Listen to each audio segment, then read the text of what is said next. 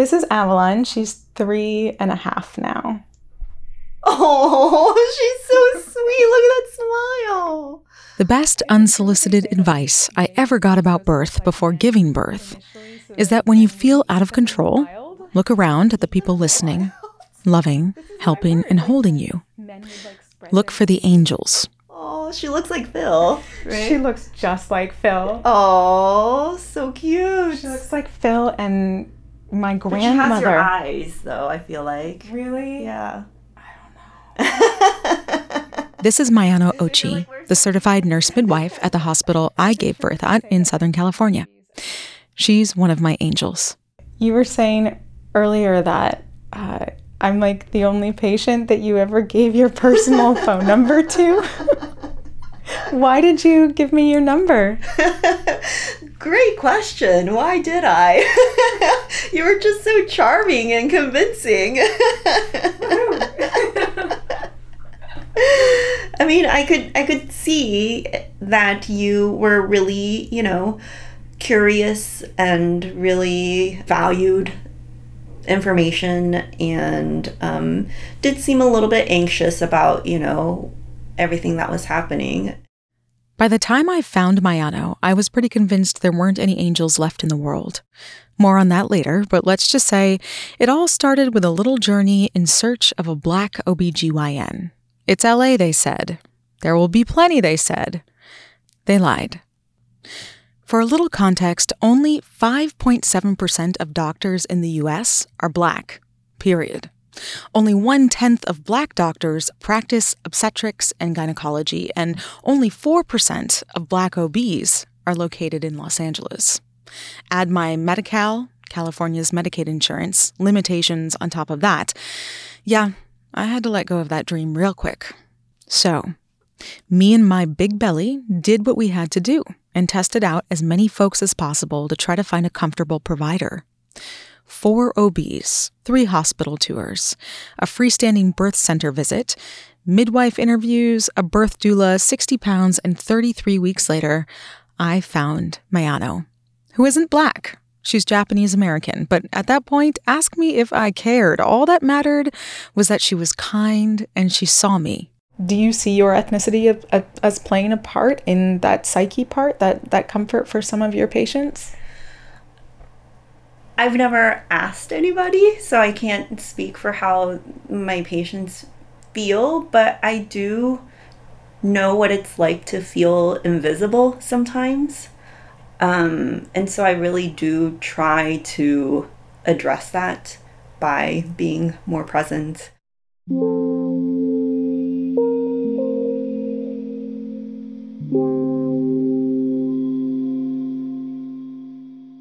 What do you remember about, my birth or me as a patient? I don't know, just coming in. I came to you all pretty late, so I don't know if you remember anything about me, but I'd love to hear. Yeah, I absolutely remember you. I don't know if I saw you for your first visit or not, but you were definitely towards the end of your pregnancy in your 3rd trimester. I just remember you, like, glowing. Really? That was sweat.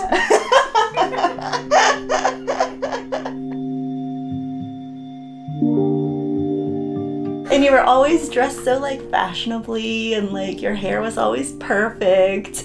And I just remember you had a very clear vision on what you wanted for your pregnancy and for your birth. And I remember doing a lot of talking about, what to expect and, how we can support you. And I remember some of your prenatal appointments, I think your mom came with you. And I just remember there was so much love and support from your family, from Phil. And I could tell that, you had this team of people around you that really wanted the best for you and wanted to support you. And it was really lovely.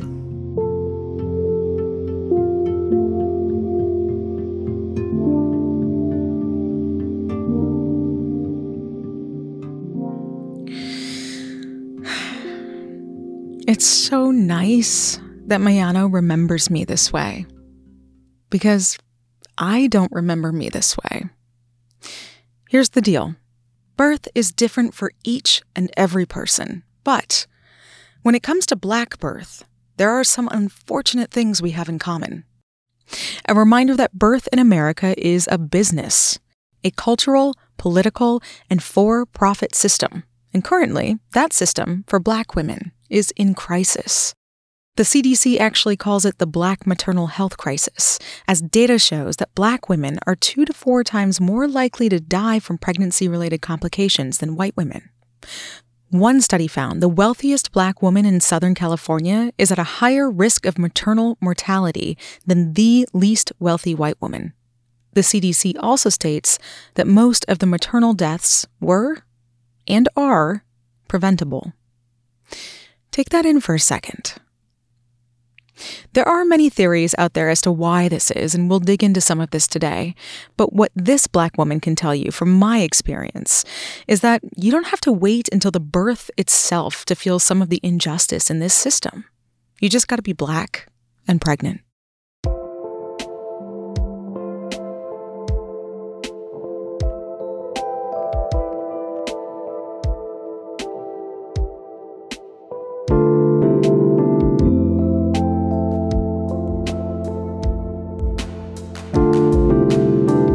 From Vermont Public, this is Homegoings.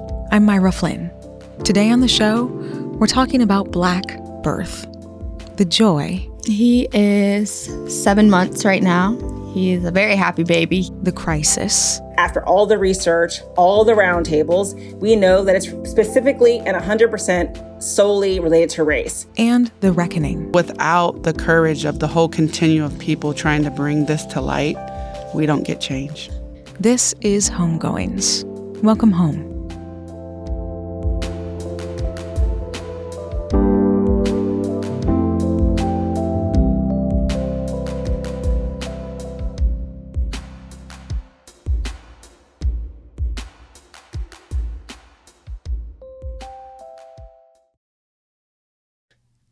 All right, here we go.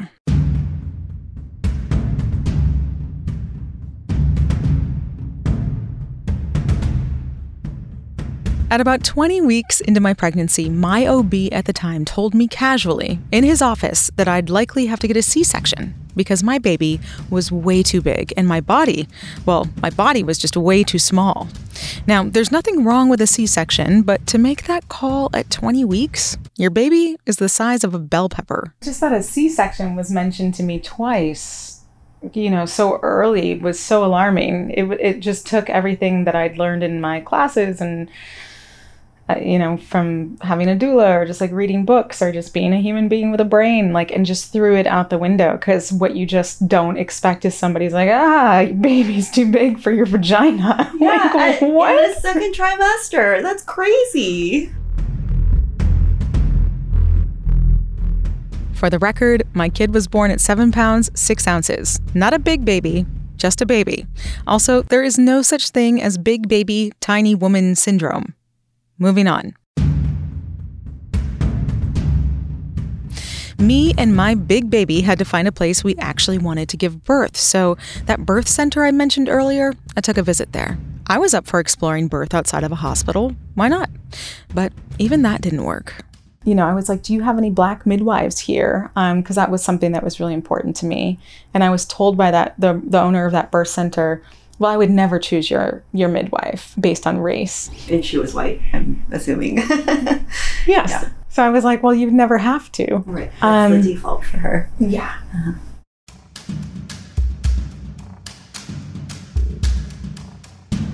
The second time a C-section was mentioned to me, I was told it was because I had fibroids, which are muscular tumors that grow in the wall of the uterus.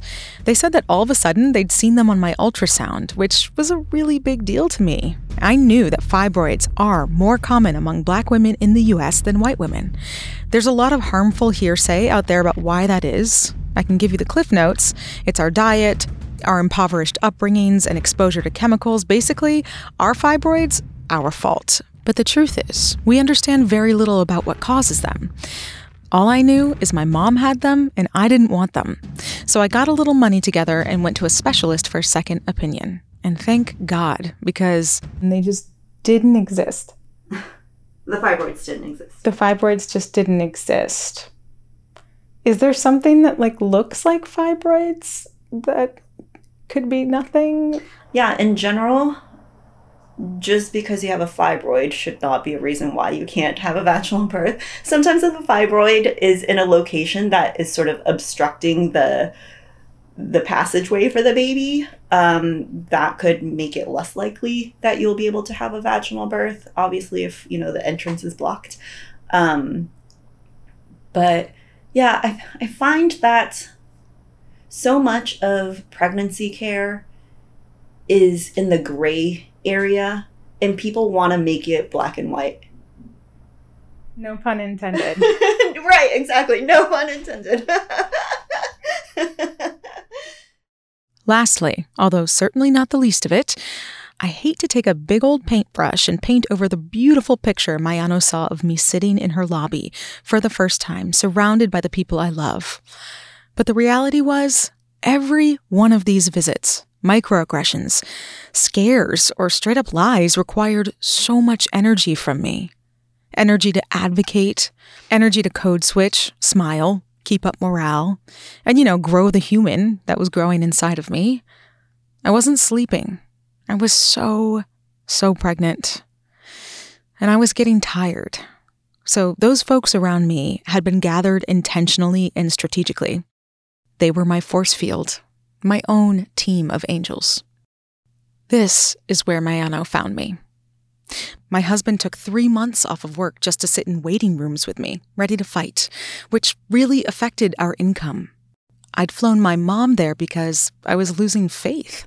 I needed my mama. I needed her to remind me to have faith because I was feeling like if I can't even protect my body or baby now, what kind of mother will I be once she's born? My doula Amanda felt so bad for me in these experiences that she came to every hospital visit just to advocate for me. That was not her job.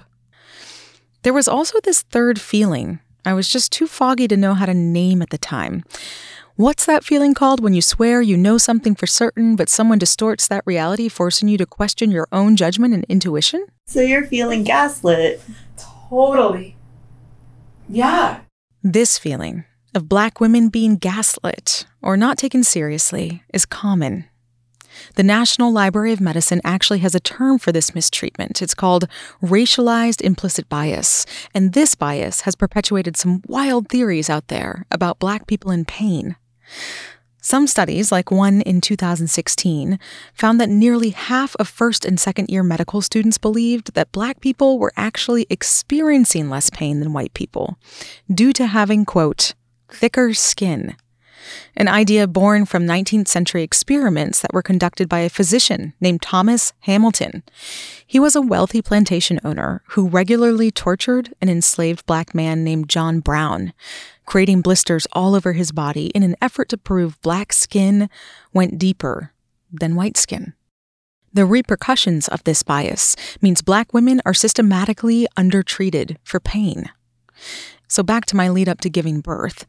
This was also the very first time in my fortunate, privileged, woke, educated, lucky, and beautiful life that I realized, damn, I'm just a number.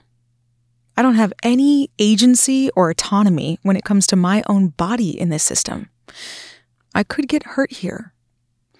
It also just felt sad. Like, wasn't some point of this whole having a kid thing supposed to be, like, fun? Then there was my birth itself. And a heads up that though I'm hoping to shine a big old spotlight on some important stuff today, if you are Black and gestating a baby in any capacity right now, even if it's a hopeful gestation in your mind, some of this could make you anxious. So tread lightly and take good care. But just in case you're like me, plagued with what I can only describe as a curiosity compulsion, and being informed of all possibilities and options out there feels more empowering than scary, listen on.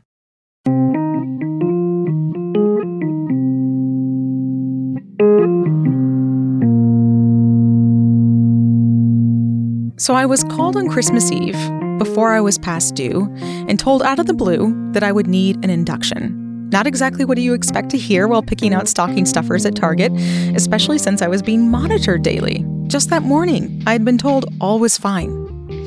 I later learned that around the holidays, many pregnant people experience pressure from family or healthcare providers to get induced because, hey, they celebrate the holidays too.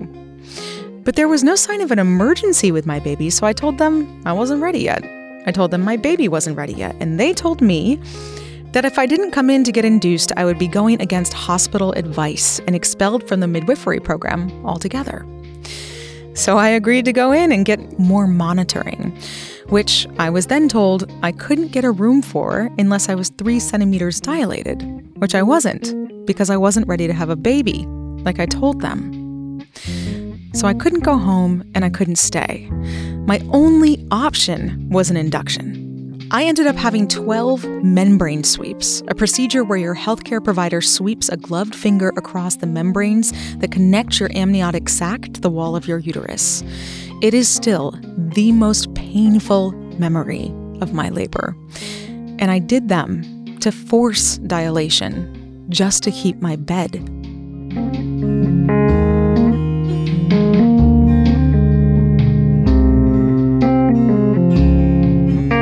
From there, I walked, paced, ran, crouched, pleaded, anything I could do to get my labor going naturally so they wouldn't force me into an induction. Again, nothing wrong with an induction. I just couldn't understand why I was having one. I smiled to everyone new who came in the room and explained my story over and over to them so that they would see me and maybe feel for me and let me try to labor on my own a little longer. I asked for pity. For the very first time in my life, I asked for pity, as there seemed to be a shortage on empathy. I kept my tone even while advocating between the contractions that had finally begun from sheer stress, so as not to be perceived as the angry Black woman trope so many of us get whenever we are slightly upset, and this was very upsetting. My husband did the same, so he wouldn't be considered threatening, even though we knew what was happening felt wrong. Or at least incredibly confusing. Even my doula baked cookies for the nurse's station. All in all, I labored for 5 days in that hospital, fighting for what my body and baby felt was right through each day. Each staff change, each contraction, each membrane sweep, each sleepless night, each new person telling me I was wrong, until eventually Avalon was born. In good news, I was able to have the vaginal birth I'd hoped for. In other news, at that point, there had been so much Pitocin, a drug that creates artificial contractions, stress, and frankly, time, that it had allowed for more to go wrong. Like Avalon managed to wrap the umbilical cord around her neck 3 times and poop inside of me, giving us both an infection and 3 more days in the hospital, this time sending her to the NICU. And here's the thing. Statistically, for me, a Black woman in America with average health care, a holiday baby, and what's considered a geriatric pregnancy at 35, I got off easy. At least we're both alive. Not everyone is that lucky. Have you ever been present for what you would consider to be an unjust birth? Your face is telling me yes. I mean, I hate to say this, but a lot more than I would want, you know? Sorry to get emotional about it too. But before I became a midwife, I was a labor and delivery nurse. And I saw a lot of shit. And that was part of the reason why I wanted to be a midwife, because there's so much violence that happens, you know? And maybe not even violence.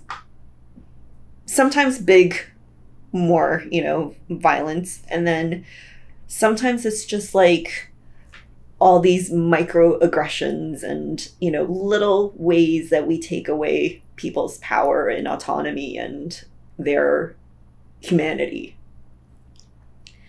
And that weighed very heavily on me. And as a nurse, I felt like there wasn't much I could do. Like, I felt powerless.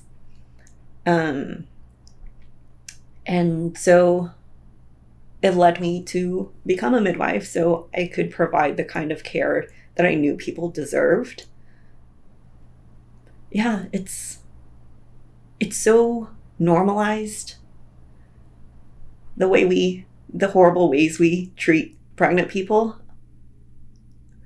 And I think it has to do with the years and years of misogyny and, sexism and all that kind of stuff too. But yeah, I hope that the new generation of providers, I think, are more aware of these kinds of injustices. So I do have hope that future generations of people who are giving birth are treated more compassionately and fairly and, all that kind of stuff.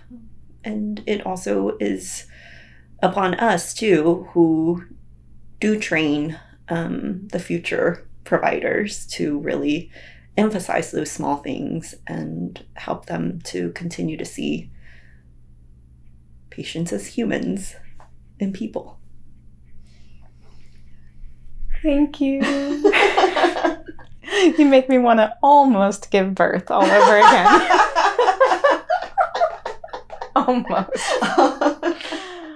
Can you confirm, please, what is this business online about you and Meghan Markle and Prince Harry, or Meghan Markle's mom taking some classes with you? What, are you royalty? What's happening? That's going to be an easy one to cover. No comment. So that one's easy. No comment. I'll let you guys do your own online sleuthing.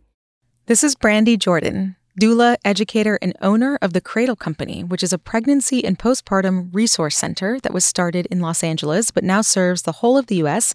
and quite a bit of Europe. And of course, I did do some sleuthing, so if Brandy won't brag, I'll do it for her. Here's the tea. Brandy's nickname in the birth world is the Baby Sleep Fairy. Apparently, she's pretty magical with all things baby, another helping angel. The internet tells me Brandy's services have been enlisted by A-listers like Megan Fox, Rosamund Pike, Julia Stiles, and Doria Ragland, who's the mother to the Duchess of Sussex, Meghan Markle.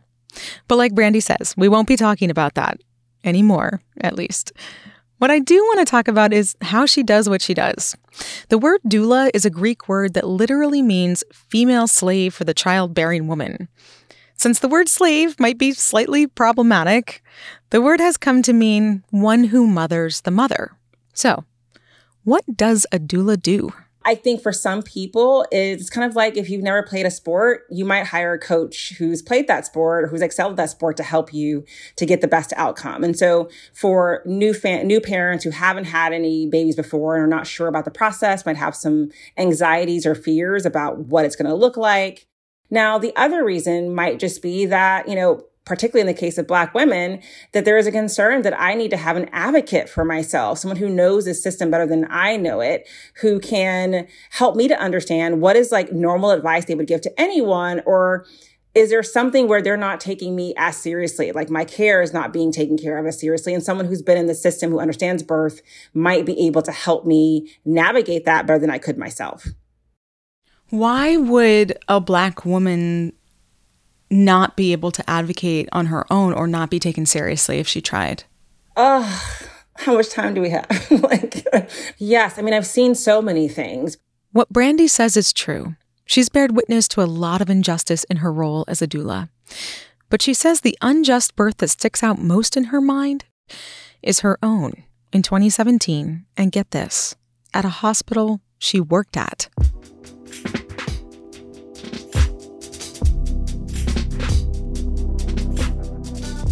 I actually arrived to the hospital pregnant with my third baby, and my water had broken at home. This is my third baby, by the way, so I think I'm, at this point, pretty clear on how it all works, not to mention been working in this field quite a long time. And when I arrived at the hospital, I was told by the resident doctor, I said, yeah, I'm in labor, my water broke, and he said, and this is where his exact words, it doesn't matter that you think you're in labor, it matters when I think you're in labor. Like, word for word is what he said to me.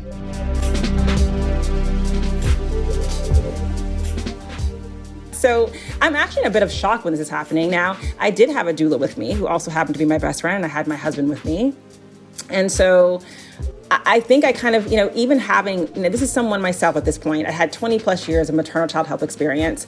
I'm here to birth my third baby. And even I, in that moment, was frozen of like, I don't even know how to respond to that, And this is me with all the background and all the support. And I actually, in that moment, thought like, what about all the women who come here who don't have the background that I have and know this system? So he says this. My husband stepped in and was just like, her water broke. And this is what he said next. He said, she probably just peed herself and didn't know the difference between that and her water breaking. So.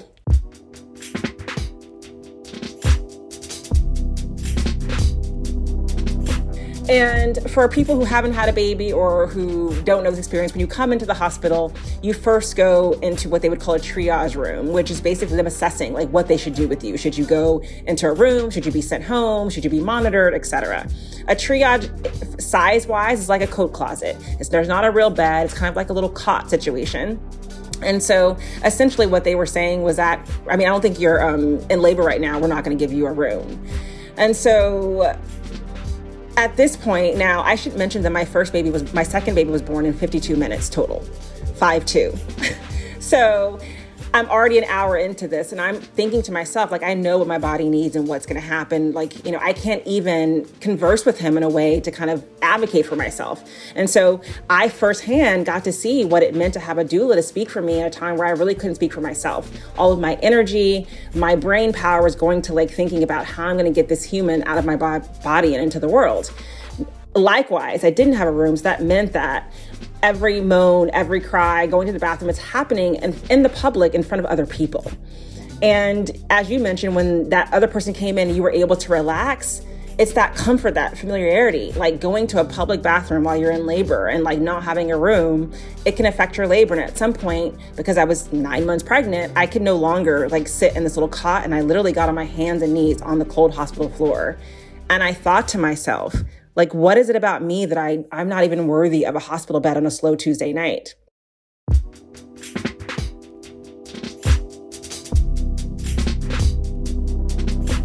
I guess they had finally realized not only did I work in that hospital, but I worked in that actual department. And so because I didn't have my white coat on and I didn't, fit the bill, I was just a Black lady on a Tuesday night, they came in like, let us get you a room, and everything shifted. And literally 30 minutes later, I was holding my baby. But during that time, he tried to convince us to go home. My husband was able to stand up to that, and we didn't go home. But I think about how many people not really sure about their bodies would have said, oh, well, maybe I did pee myself. Maybe I should go home. Maybe I should be in the car. And it's these kind of stories where we see that we aren't trusted about our own bodies. What are the results of some of this lack of care? So, the saddest result is that Black women are 4 times more likely to die in childbirth. And that's really scary in a country where we put millions into healthcare. And so that's obviously the scariest thing. The other, obviously, equally scary thing is not only are Black women dying in childbirth, so are their babies and or not making it to age 1 because of that lack of care, of making sure that same amount of care and research and support that they would give to any other client isn't always happening when it comes to Black families. We know that in certain parts of the United States, it's up to even 1 in 4 Black women who, could have complications in their birth, directly related to just people not believing them or, trusting their pain, trusting their concern about their bodies and about their babies. We have a very high maternal death rate for Black women in the United States, despite all the money that we throw at healthcare. And after all the research, all the roundtables, we know that it's specifically and 100% solely related to race.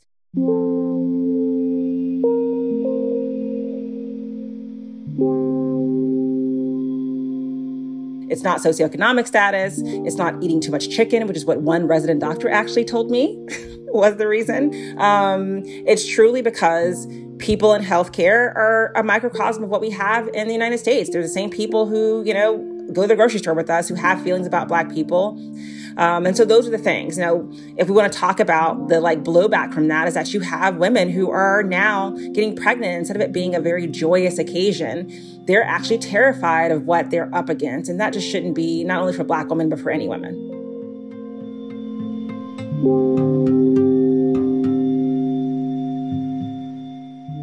So for, say, some pregnant Black women who are listening, because it's a confusing time, what are some warning signs that things are not going right?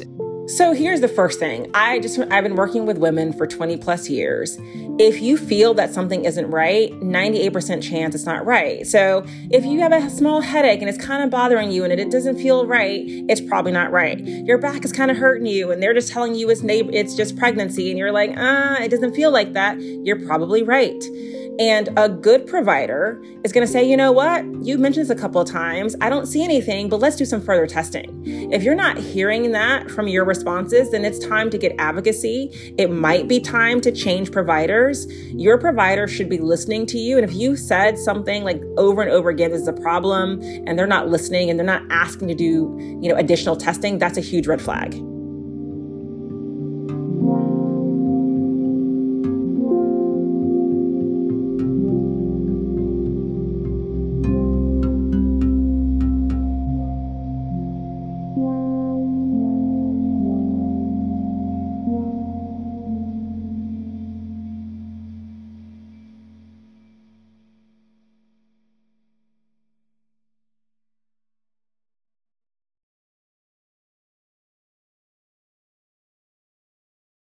I kind of knew in the grand scheme of things I always wanted to be a mom.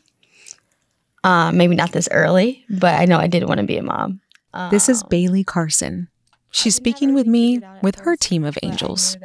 Her mom, Kim Carson, who in 2022 was named the Director of Racial Equity, Inclusion, and Belonging for the city of Burlington, Vermont, and Bailey's son, Cairo Carson, who is 7 months old and sitting on her lap. Yeah. Bailey is 19. I will say the beginning of my pregnancy experience was actually really well when it came to the medical experience. Where I was at was in Iowa when I first started. And I generally go to, a lot of time, private hospitals. But when I got pregnant, I decided I was going to a public hospital. They worked more with people of color, and they had a bigger program.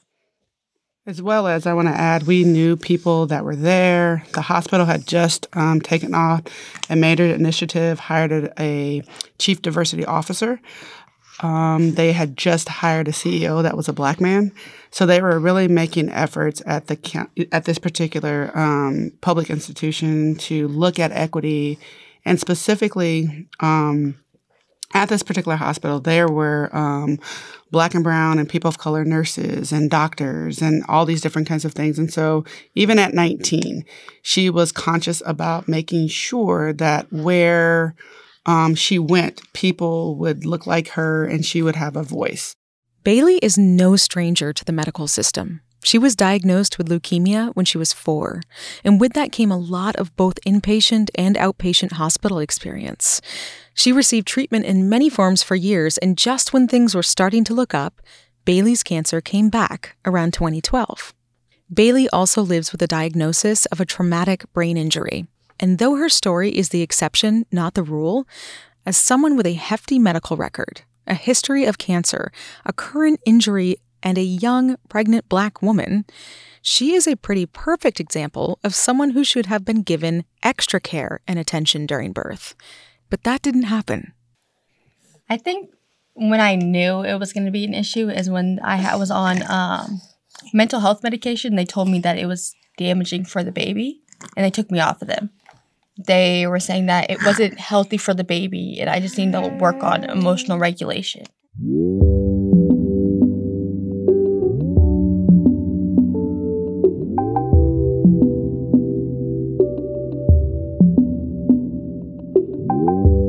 Here's the thing about Kim and Bailey. These women know their stuff. At this point, Bailey is an expert on her own condition, her needs, and the hospital system she's been navigating since she was 4. Kim is responsible for the equity needs of an entire city, and her mom has been a pediatric nurse for more than 50 years. To put it lightly, these women are walking barometers for BS. And even so, when you're vulnerable and in need of care, you don't want to have to be in a position to have any BS. You don't want to have to spot it or name it or call it out, avoid it or advocate around it. Your activism should be off duty. And when you tell people something's wrong, you just want to be believed. Like when Bailey began to feel what she says was an abnormal amount of pain during her pregnancy. You know, she just told me, you know, it's hard, pregnancy's hard, just kind of have to get over it. What I wanted to happen was, because I was in so much pain, we were trying to discuss whether being induced a little bit earlier than scheduled would be inducive to my health. You know, because the whole conversation we had was about the baby's health. What I got from this conversation was my health wasn't as important as the baby's. So the constant conversation was, oh, I didn't know that. Oh, I didn't know that. And it was every time we went. And I think this is something similar to especially Black women, but Black people in general or marginalized people, is constantly having to retell your story. It gets exhausting and you quit. And I think that's part of what happens with this is it just becomes so overwhelming and so monotonous that you just give up. And I wonder if sometimes the system wants you to do that because it's just easier for you to go away.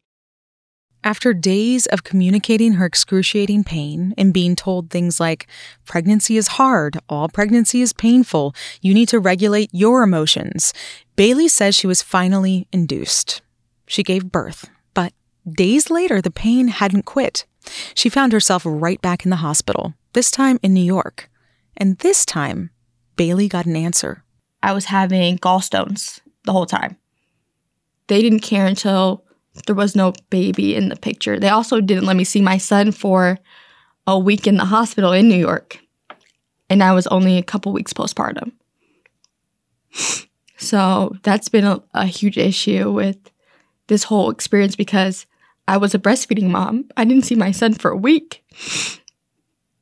So that just took my opportunity away from breastfeeding, which I was really passionate about.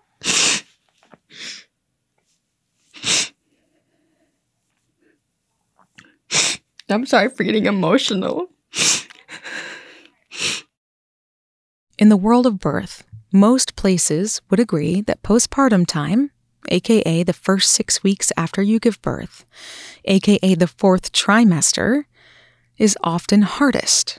I feel like that could be a whole other episode, but for now, all we need to know is that it's hard on so many levels. The biggest challenge for many birthing folks is navigating breast and chest feeding. Before this time, you've never had to sustain another human being with your body. And if that's your plan, you never imagined anyone getting in the way of you doing it.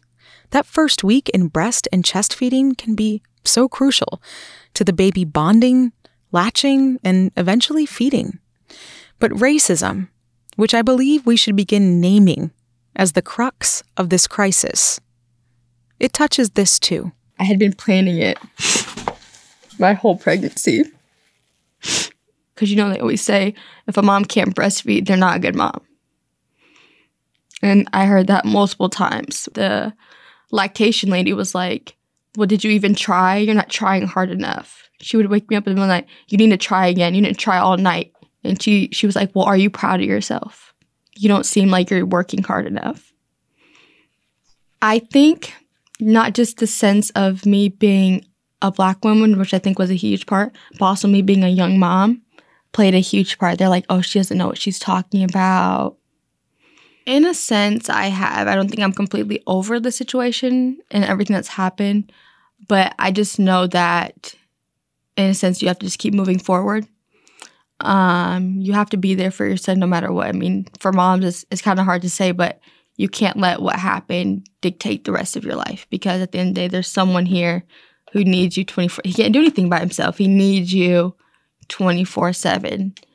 And he just needs you to be there and do whatever it takes for him to be happy. He is 7 months right now. He's actually kind of walking around right now. He pulls up on the couch and he walks across. He's crawling. He's almost escaping his playpen at this point. He likes to pull up on it. He's a very happy baby.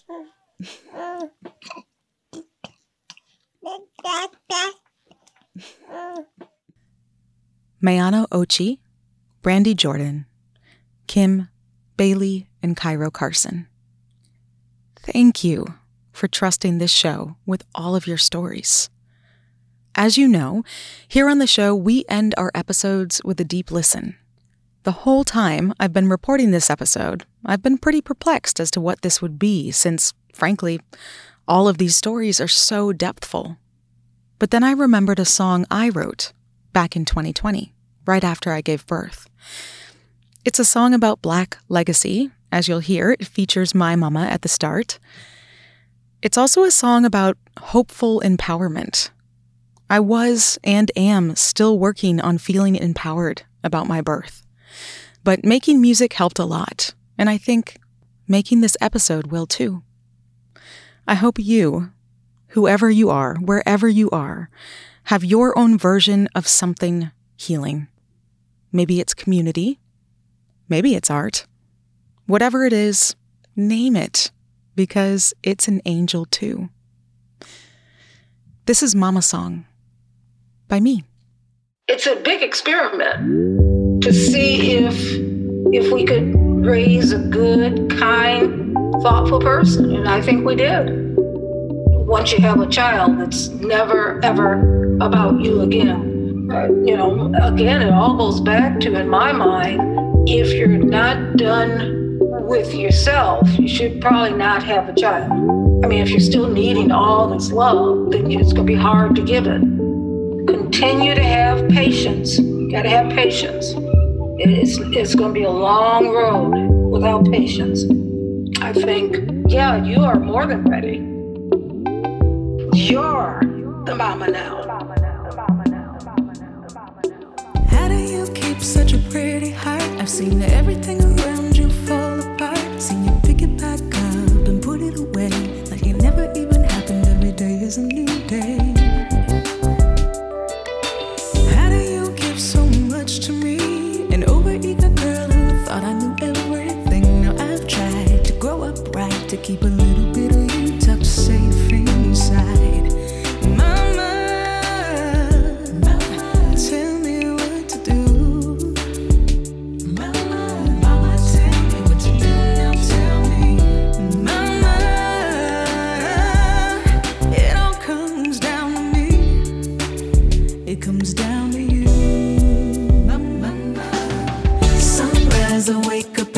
Still trying to make you proud. I know why you've been up late night crying, fixing your crown. Everything you have said lives in my head, 'cause I'm the mama now. I'm the mama now. I'm the mama now. I'm the mama now. I hope that I've become even half of who you dreamed that I would when dreams were all you knew. And if not, I never forgot that the best in me was me from you. And on days when everything felt too sad, mama, your words made it not so bad. So thank you for keeping me true when sometimes the truth was all I had. Mama, and tell me what to do. Mama, tell me what to do now. Tell me, mama, it all comes down to me. It comes down to you. Oh yeah. Sunrise, I wake up every day still trying to make you proud. I know why you've been up late night crying, fixing your crown. Everything you have said lives in my head, 'cause I'm the mama now. I'm the mama now.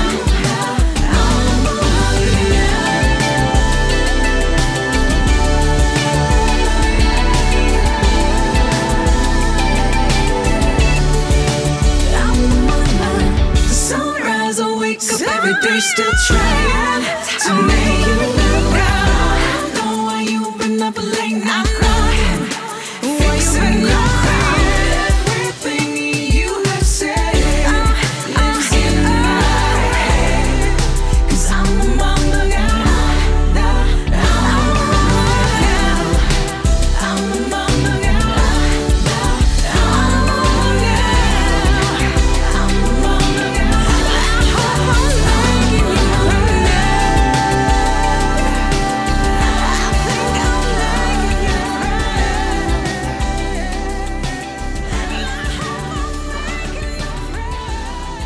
Thank you so much for listening to Homegoings, a righteous space for art and race. It's been a pleasure being here with you today.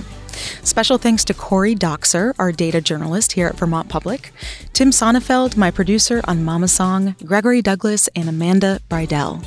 As per usual, thanks to Elodie Reed, who is the graphic artist behind all of our Homegoings artist portraits. Bailey and newly born Cairo are front and center on this one, so go check out the cuteness at homegoings.co. While you're there, you can sign up for our bi-monthly newsletter and give us a follow on Instagram at We Are Homegoings. This episode was mixed, scored, and reported by me, Myra Flynn. I also composed the theme music, other music by Blue Dot Sessions and Derek Rice. Brittany Patterson edits the show, and James Stewart always contributes so many awesome things on the back end of making the show come to life. Lastly, the CDC is working to help stop this crisis and save Black mothers. If you are in need of more information or help, give them a call at 1-800-232-4636. You do not have to navigate this alone. See you in 2 weeks for another episode of Homegoings. As always, you are welcome here.